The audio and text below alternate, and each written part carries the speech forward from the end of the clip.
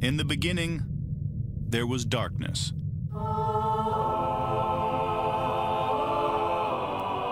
Then, there was Paul Brown.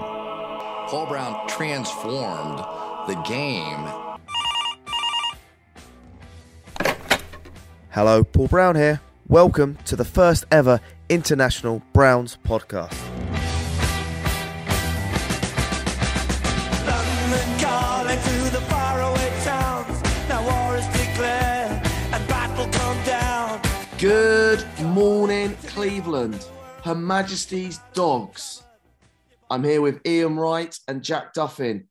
I'm coming out to Caroline, absolutely pumped. Jack, are you excited? Game week 1? Yeah, no, we're recording this going into, Thursday night football. The alarm's set, 1 o'clock wake up. Season's back, baby. Season's back. Ian, what are you up to at the moment, mate? I am currently driving the foothills of Pennsylvania on my way to North Carolina, but not for the Browns game. My brother, not to be confused with Browns defensive end Alex Wright, my brother Alex Wright is having his formal nuptials ceremony about 3.5 hours from Charlotte. So I will be east on the wonderful coast of the Atlantic for the game. Jack, breaking news coming through. The Queen is dead, died. Yeah, really sad news. It's going to be interesting to see just how that's reacted in the UK, everywhere. Done an amazing amount of work all over the world. And quite frankly, lots of people make comments about them. To be born into a job where 100% of the time, talking how you stand, how you dress, you are judged. And you don't choose to do it. So at least, hey, if you're Myles Garrett, you're Baker Mayfield, you're Deshaun Watson, you choose to be an NFL quarterback. You don't get a choice being a Royal. It's like, hey, you're born this way, tough luck. So 90 years, she's been, about 80, 85 years, probably been a public visible figure because she was really young when she first became Queen. So, yeah, thank you very much. And, what a life. Well, guys, there's only one place I need to be right now, and that's Buckingham Palace. But I do want to say one thing. My score prediction today for Sunday is going to be Browns 24, Panthers 21. So wow, he's changing it up. That means it's definitely going to be 21-20. And a big shout out to everyone. Big shout out to everyone, basically, who I'm going to be meeting in Caroline. The plan on Saturday night is to meet up with a load of Browns backers and then tailgating Sunday morning. I've got to ask you, are you going to find Emily Carolina Mayfield? and not Sweet Caroline? I won't be singing Sweet Caroline unless I'm really drunk, Jack. Are you going to link up with Emily Mayfield?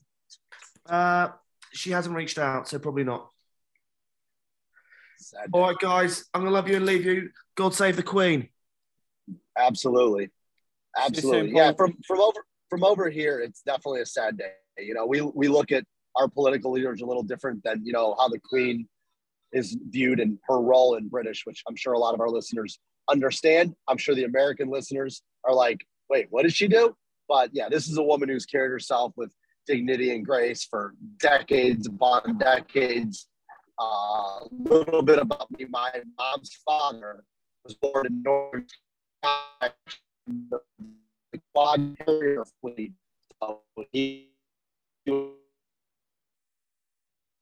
for her to live to the age of 96 years old, she's experienced a lot. You know, my daughter clearly agrees. So, yeah, absolutely. Definitely sad day. So to bounce on from that, because as Paul would say, we're not a royal family podcast, even though it's incredibly sad. Previewing the game, let's start with the Browns offense versus the Panthers defense.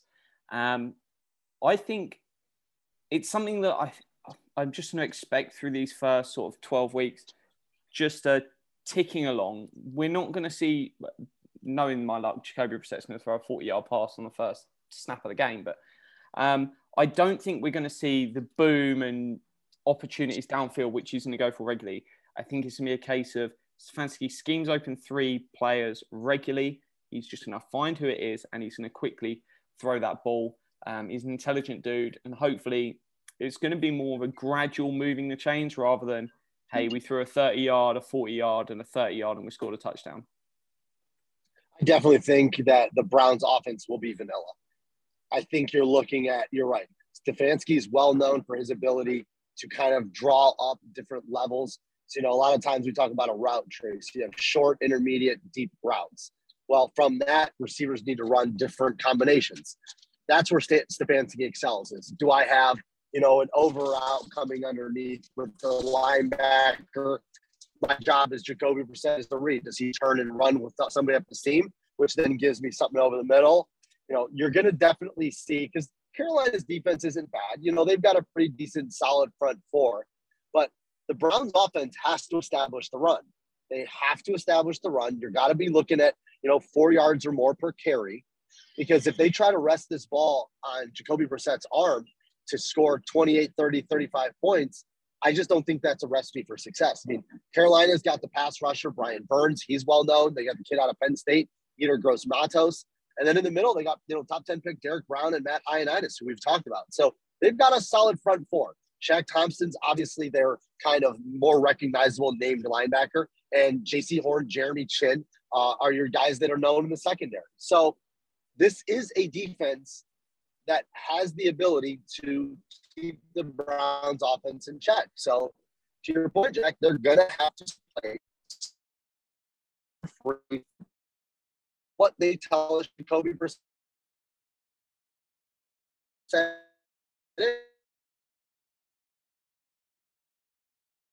So one thing I think is going to be really key, and Jacoby doesn't tend to throw many turnovers. And that's the number. If we keep that interceptions down really low, it gives you a shot. You've obviously got the option, a more reliable kicker, because, hey, we were within 30 yards and not getting them last year. And that should be a given. But it's about getting down that field. And you're just going to have to rely on enough. And it's not going to be, hey, the Browns are... We saw times with Baker where we won games at halftime. The Tennessee Titans game, perfect example. It was done. And the Cowboys game. You're not going to see that. But there's no reason why we shouldn't steadily tick along throughout the game. I think there's something that's going to be really interesting. I'm going to keep an eye on it. Who is the third wide receiver out there first? Because there's been rumours it's going to be Felton over Bell. But that's that big question. We expect the first down to be 12 personnel with Harrison Bryant and Njoku out there. But what do we see after that? It's going to be something to keep an eye on, and what those splits look like over the entire game. Oh, for sure. I think, Browns Twitter and Browns fandom have really kind of taken being a fan to a next level where we start analyzing personnel packages. And I think we know, the top 8 in terms of offensive playmakers. We know who those guys are going to be. We just don't know what order we're going to see them. And Felton is going to run that orbital route role. We saw it a lot with Landry last year. I think Felton's going to kind of take that Landry role. Inside slot, get the ball in his hands. Obviously we know Felton is a little bit more dynamic with the ball in his hands than Landry was. So the question now is, can Felton evolve that? And David Bell is going to run a different role. He's going to be your possession receiver.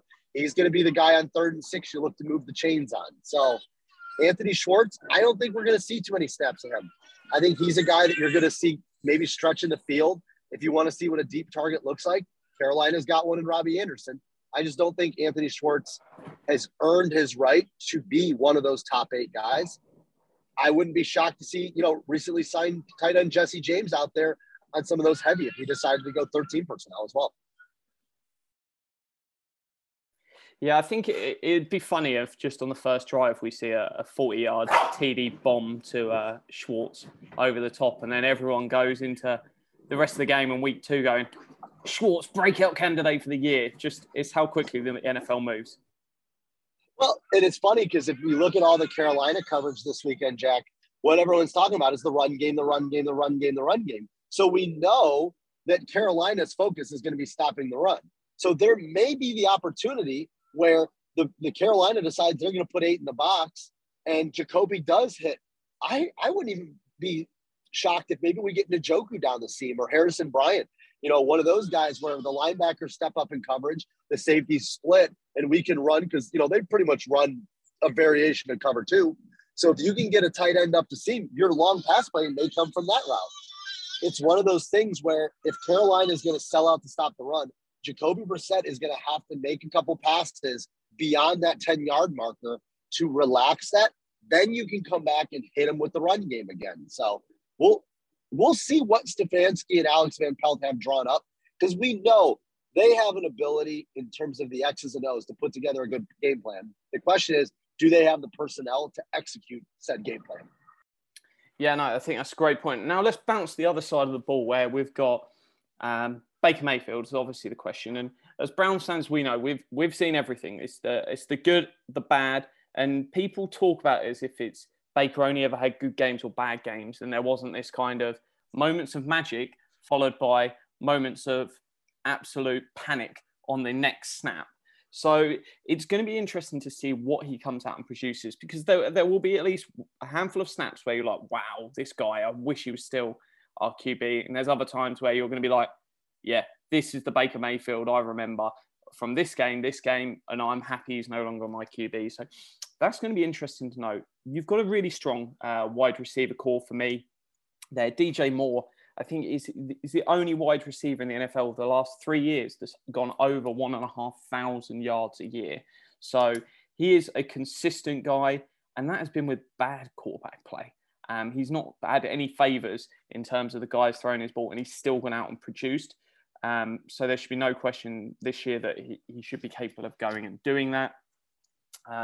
And it matches nicely with our strength, though, because you've got wide receivers going up against great corners. If you want to look at another particular point of strength people like to look at is CMC. But he's not a between the tackles kind of runner. It's not where he tends to make his most. He's going to run out into the flat, catch something and go. So you can have your Walkers, your JOKs, a Delpit match up a bit better with that. I'd be more worried if you're looking at defensive tackles with Derrick Henry, who could potentially blow up a hole, than CMC. That's just where I stand. Oh, you stole some of the words, just put a different British accent on it. I think Carolina is definitely built to be a pass first receiving option team, right? They don't have, their backup running backs are listed as Chuba Hubbard and Donta Foreman, and these aren't guys that scare you. Listen, I know they've been in the league, but you're right. McCaffrey is a receiving back. They've got Ian Thomas, the tight end. Nothing too crazy there. I don't think he really scares you too much. But then they got that kid, Tommy Tremble, and he kind of came on a little bit late last year with a couple decent games. But the strength of their offense, DJ Moore, he's your Amari Cooper, right? He may not be a dynamic number one in that sense, but he's the guy that you pick up the score sheet and he's got 5 catches, 85 yards every single game. They complement him with Robbie Anderson. This is the speed guy. I think he won that NFL fastest person or whatever, that weird competition they had a couple years ago. This guy can fly. That's what he does. That's what he did with the Jets. That's what he's done everywhere he's going to be. He's going to run deep. DJ Moore is going to be your underneath guy. And then behind them, our old friend Hollywood Higgins. I would not be shocked to see Hollywood Higgins have a decent, number of snaps in this game. We all know that coaches like to play him to that hole. Go out and beat your former team. Shi Smith's a guy who they like him. He's still developing. Terrence Marshall is the other one that he's had a little bit of an up and down camp. And then Laviska Shenault, the guy they just traded for.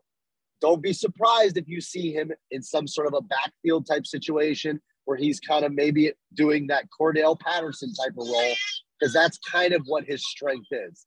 But I think the key to this Carolina offense, and this is going to dictate how the game goes, how well does that offensive line hold up against our pass rush? Because, Jack, you nailed it. Our strength is in our secondary, which you're likely going to see a lot of dime. You're going to see your 3 safeties out there. You're going to see mainly 2 linebacker sets, JOK, those type of guys, Delpit. You're right. Those are the guys who are going to be following McCaffrey, because none of your tight ends really scare you. But they got the rookie left tackle, Ikem Ekwonu, and welcome to the NFL, buddy. You got Myles Garrett and Jadeveon Clowney week 1. Good luck.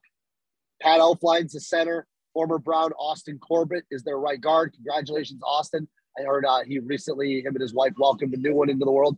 Congrats to you, Austin. Right tackle Taylor Moton. He's been around a little while. He's good. I mean, he's above average in terms of right tackle. But, Jack, you may remember the guy they have playing left guard, we talked about a little bit last year in the draft, Brady Christensen. He was a tackle coming out of BYU. And the reason we had kind of crossed him off is I believe he was like 25 when he came out of the draft last year. Well, they've moved him inside now, and he's playing guard. So you have a bigger athletic guy playing left guard.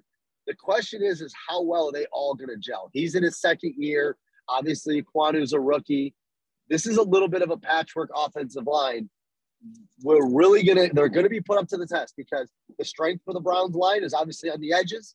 I wouldn't be shocked if we see Clowney and Garrett moving inside a little bit because we all know, we've seen Baker. If you want to rattle him, get some pass rush because that's when his footwork goes to hell and that's when he throws those back foot interceptions. No, without doubt, I really liked him, and then I saw his age, and suddenly he was more chance of drafting anyone Brandon else. Brandon Weeden. Brandon Weeden would actually be on my board because I don't do age for quarterbacks. No, and I think it's just going to be an interesting game. I'm not expecting any wild balls getting launched downfield. It's going crazy sort games. Like, hopefully, this is obviously before the Rams-Bills game that we might see tonight, would be entertaining. So I think it's going to be one where if you get to 24 points, you probably win. And to be fair, that is most NFL games. 24 points can be the magic number. Yeah, I would agree with that. I will say it's going to be very difficult to watch if Baker gets into a rhythm. We saw it in that Jets game when he first came out. When he's rolling and he's in that Ben Roethlisberger 2.3 to 2.4 seconds delivery time, he can get hot.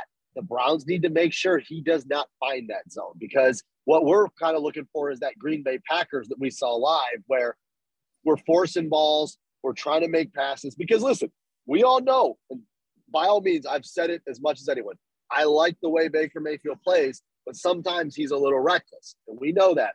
You need to get him trying to force balls because he's going to want to kick your ass. He's going to want to crotch grab. He's going to want to stare down the sidelines. He's going to do the Happy Gilmore bull dance. He's going to do everything and anything he can to fire them up. You cannot let that get to you. Jadeveon Clowney, I know that you want to sack him. Please do not sack him and get a 15-yard taunting penalty on top of it. Don't be stupid. Don't buy into it because that's what Baker does. The reason I know that's what I used to do. The only difference is my games weren't televised. Okay? So you can't fall victim to Baker baiting you into a 15-yard penalty because he's going to try. Keep him off his spot. Move him around. I do think you're right, Jack. You put 24 up. I don't see Carolina hanging that many on the Browns. I think you're probably looking somewhere into that 17 to 20 range, especially Eddie Pinheiro. Their kicker came in for our guy Zane, who's out for the year with that pretty bad groin injury.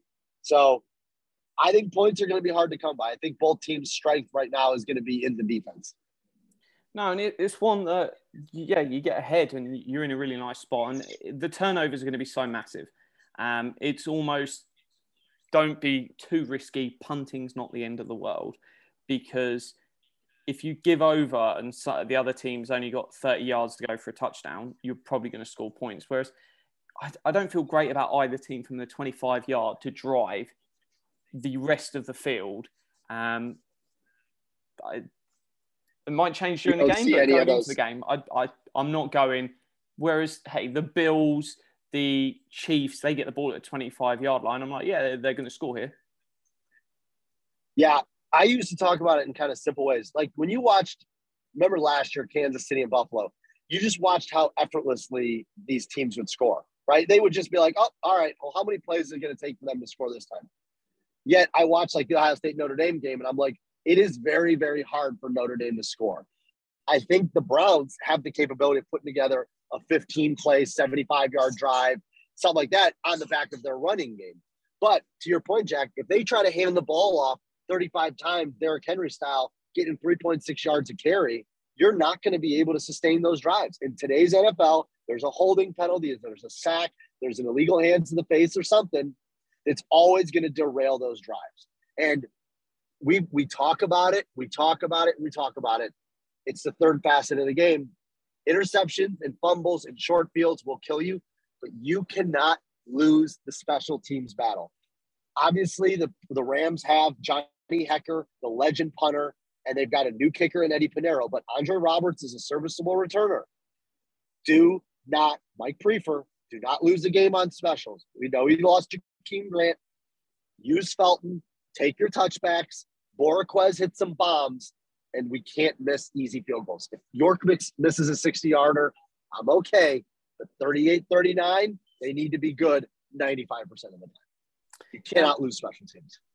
We only have to go back to the Jets game. It was in 2020, but it was December 2020. 27th December 2020, where, it's fine, we've lost our wide receivers, we'll just run the ball, which is that mentality that some people have over Twitter. Well, Nick Chubb averaged 2.5 yards per carry, 11 carries, 28 yards. It's moronic to think that you can just do that. That is the modern NFL. If you can't pass the ball, Nick Chubb and the run game is irrelevant. And that's not an understatement. That's just the way it is. You have to be able to have the threat of the pass. And as Ian said, you get that penalty on first down, and suddenly it's 1st and 20. You're telling me you're going to run it 3 times and get your 20 yards. That's just going to be absolute drive killers. So it's really important that I think Njoku, for me, probably has one of the most important roles in this game after Jacoby Brissett, because he's going to want to throw to Cooper, but Cooper's probably going to be the guy they'll put extra attention on. I'm not going to be that terrified of Bell, of Schwartz, of DPJ, of Harrison Bryant. They're all nice players, but they don't scare me as the defense. But Njoku, especially if he's in the middle, it's just a matchup nightmare playing against an absolute specimen that he is. I think if there's someone that you're going to go, we're sat here in the post game going, this guy was the difference, I think it's David Njoku. I like that analysis. I'm going to take the name off, and here's why. I think that the Carolina has Shaq Thompson and they've got Jeremy Chin. Like, these are your two guys in the middle. I'm sorry. Xavier Woods, when he was with Dallas, he's not great, okay? He's a good, strong safety against the run, but in the pass game, he's a massive liability. So you've got Jeremy Chin playing center field, and you've got Shaq Thompson in the middle of the field. Say Carolina says, all right, David Njoku, we're going to match Jeremy Chin up on David Njoku to shut him down, then we, by all means, need to be Amari Cooper on single coverage, hitting on these posts, on these comebacks. Like, I think Njoku can serve a big role without getting the targets, because he's going to occupy one of their best defenders, either Shaq Thompson or Jeremy Chin. And if you can have Njoku get followed around by that guy, then Harrison Bryant, when he's on the field, or Kareem Hunt coming out of the backfield, or David Bell, good luck trying to line up a linebacker on David Bell in the slot. So you need to be able to get the matchups in your favor. But I think David Njoku may run the risk of being extremely important in a non-stats producing way, if that makes any sense. No, 100%. He just in itself has an impact. So the last thing, that's it. We're approaching 30 minutes in the podcast. Paul has broken tradition. I think this is the first time in 4 years he's gone rogue, and so he's predicting 24-21. What say you, Ian? I've said it throughout the week. If I were to give you a scale, Jack, 1 being no confidence, 10 being extreme confidence, if you were to assess your confidence level that the Browns team shows up ready to play on Sunday, how confident are you? I'm going to say 5, because I just look at that third game against the Bears, and I wasn't wowed. Let's just put it that way. I don't feel there's been so much conversation. There's been so many headlines. The rarity of this season is we know more about the drama and the off-field stuff regarding the Browns than we do about the actual football team. So my level of I have no idea what to expect on Sunday. Jacoby Brissett could come out like, 2020, what was it, 20 when he replaced Andrew Luck, or 19, whatever it was, and he starts the season 5-1. Jack, he could finish the game 17 for 21 with 2 touchdowns and 240 yards passing, and we could run the ball for 180 yards. I have no idea. I think Carolina is going to come. It's their home opener. I think they're going to bring it. I will be rooting for the Browns. I will be cheering for the Browns. I have my Browns regalia to rock in North Carolina. I'm going to take a little bit of reverse jinx psychology on this one. I'm going to predict Carolina 21, Browns 17. Woo! I just don't think they're going to be humming on all cylinders yet. We didn't really have a full preseason for this offense. So I'm going 21-17 Panthers. Now, in saying that, if it's the first half and Nick Chubb has 70 or 80 yards rushing, then I think the Browns can win this one easily if they can establish that run. Yeah, so I think it's a really interesting. I think it'll be a close game. I'm sort of set my head is saying it's 3 or 4 points in it. I don't think you're going to get an either way where one team just runs away with it. I think you're going to go right down to the wire. I think we're sat there in the fourth where it could be whoever has the ball last scores that field goal to win the game, or something as small as that. I'm going to go 23-20. It might be actually a number where there's even more, where I think we see more field goals. 23-20. Touchdowns. Ooh. Browns. Who do you think? You said 20. Oh, you think Browns win 23-20? Yeah. So I think it is a Browns win. I just think they're going to get it over the line. I think the roster is just more talented, even though I would take a healthy Baker over Brissett. I don't think that's really that much for question. But I think we see more biggest Carolina field minus goals. 3.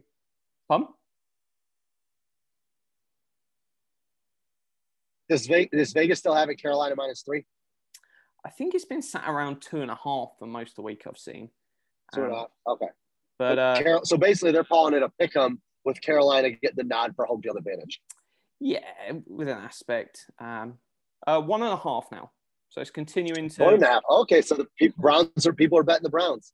Yeah. At one point, I saw it was Carolina 2.5, 3. So you know what? They heard Paul Brown's coming, and Vegas decided to give the home team one less point because the Super Browns fan is going to be in the stands. So Paul's worth at least 1 point. So I think Paul's the reason it moved from 2.5 to 1.5.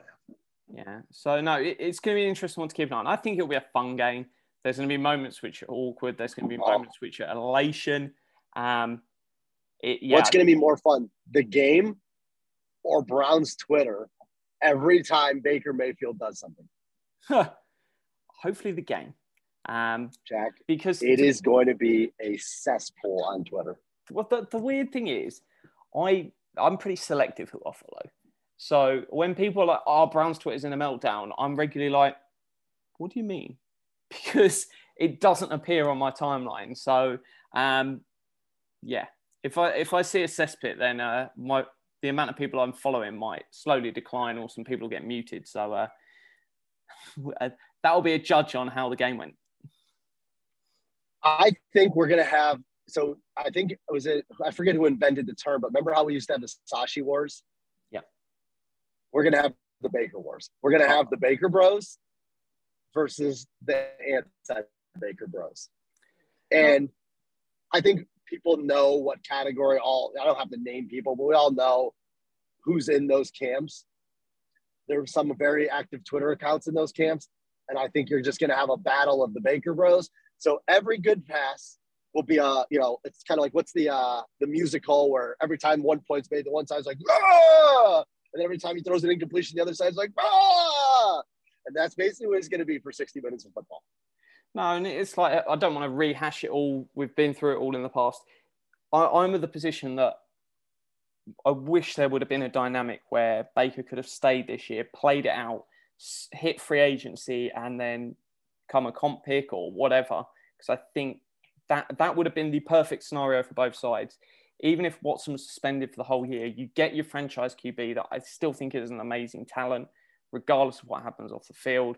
And then you have that last year of Baker where he can go out there, earn himself a big payday. You then benefit on the back of that. And it would have been lovely, but locker rooms and everything, emotion, humans get in the way of all the fun. So, no. Well, and I think what happened is it was such a whirlwind of emotions because Baker was coming off such a high in 2020, finishing the season so good. And everybody was like, he's healthy. It's his third year in the Stefanski system. He's going to come out and he's just going to kill it. And then the first couple games are, week one, it was like, all right, he missed some throws. He had a little rust. And then week two, we got the injury. So you never got the closure on is Baker good or not because you introduced an excuse into the equation. Well, was he healthy? Wasn't he healthy? Did he get a second opinion? Did he clear himself? So that drama just kind of snowballed. And then you throw in the Odell and then the Jarvis and then the this and then the that. And it's like, now you're just kind of looking for a season of simplicity. And well, the Browns decided they were going to go and jettison Baker. And I think Baker could do some things better if he, would do things better if he went back and looked at it. And in the same sense, I bet the Browns would too.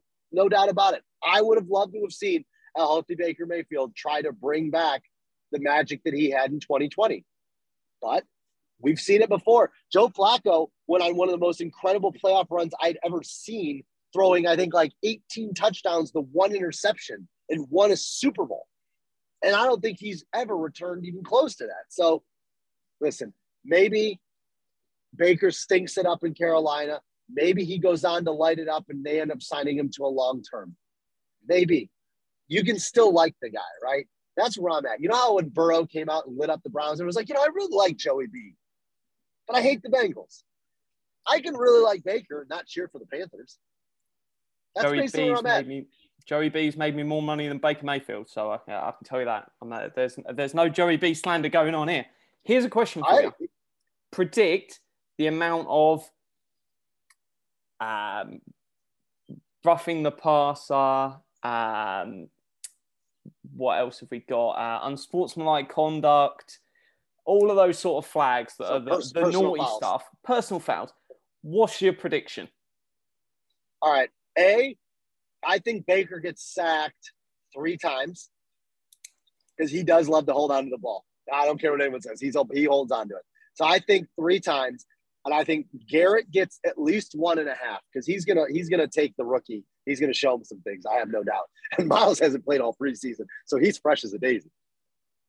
And as much as people want to say Miles Garrett does not need practice, okay, he doesn't. He's gonna go out there. He's gonna run really fast at that guy. So I would say there's going to be 4 total in the game. 3 by the Browns, 1 by the Panthers. I'm gonna, yep. And I think one of them may come. There may be offsetting because if say Garrett sacks Baker, Garrett may do the thing where he tries to help him up, which is kind of like the white glove slap, Yeah. Andrew Luck used to do it all the time and piss people off because after they attack, be like, "Oh man, that was a great hit. Oh my gosh, like what a great hit, man! You're so good." And guys would be like, "Screw you, man! Shut up." So Garrett may help him up. I think Clowney might just go full on just kid in a candy store, and then maybe one of the offensive linemen hits him, and then we have a little scrap. As long as everyone keeps their helmets on and doesn't go full Aaron Donald, I'm good with it. But I'd say we're gonna have 4 personal foul penalties. Yeah, no. So I think that's about right. I'm gonna go bold. I'm gonna say we have 5. I just want all out. Now I will give you if there's like a big scrum and 4 guys gets flags, that's 4 penalties. It's not one instance. It's 4. Yeah. Because I have a funny feeling you might get if Baker does that thing like he did in Tampa a couple years ago where he runs and slides for a first down and stands up and starts jawing at John Johnson III. Sign me up for it, buddy. It'll be John Johnson or Clowney. Someone's going to clean him out. People have said Garrett, and I don't think it's Garrett as much. I think it's Clowney or it's John Johnson, and someone just absolutely. It's going to be a filthy late hit. He's going to get fined for it, whoever does it. But someone's going to absolutely go. Here's the question. You're in the locker room, and you're my brother Alex Wright. Jadeveon Clowney says, "Hey, man, you get him. You get fined, I'll pay it." Little Greg Williams bounty gate. You think the defensive linemen, the rich guys, the clowning Garretts, let the guys know, hey, if you get a clean shot, take it. And if you get fined, we'll cover you. Yeah, and they're smart enough that they'll know when they can get away with it on certain points of certain drives. And they'll, give them the little wink and the nod and go, right, we're up here. It's the last drive of the game. They've got to score 2 TDs. They've only got 10 minutes left. Just lay it on. Who cares if it's a cheap shot on flag? Just take him out. I think there's going to be some gamesmanship. Right? I definitely think there's going to be some. These guys, listen, I can't sit here and tell you I like Baker because of the swag and confidence, and also not admit that it's the arrogance about him, right? It's I have the brass balls. Jabril Peppers, all those guys tell you in practice, this dude does not shut up. He talks so much shit. And I am here for it, and I just want to see, what do the Browns do, right? Because there's no way they're going to let him punk them. There's no way. Somebody's going to get a free runner. Maybe you get Ward on a corner blitz or something from the backside, and he's just going to come in and give it to him and say, hey, buddy, welcome to the big leagues, hayseed, you know? Well, I had to laugh. You haven't seen this movie, but all my Cleveland fans will. So there's a movie called Major League. It's a baseball movie with like Charlie Sheen, a bunch of guys. So in the 1 second movie, there's a guy, he's a free agent that the Indians signed, and his name was Jack Parkman. And he would get up to the plate and he'd do a little shimmy. So Bob Uecker, who was the actor that played the radio guy, Jack Parkman up to the plate doing his little shimmy. It drives the women in Cleveland wild, right? And it's this sex appeal shimmy that he does. Then they trade him to the White Sox in the movie. So the next time he comes up as the White Sox, they're like, Jack Parkman doing his little shimmy. It makes the women in Cleveland puke. That's Baker Mayfield. Baker Mayfield is Jack Parkman. Everything he did that we loved when he was in Cleveland, he's going to do again, just in different colors. Well, that's it. We're out of time. So have an amazing time at the wedding. Browns better win. As always, go Browns. Go Browns.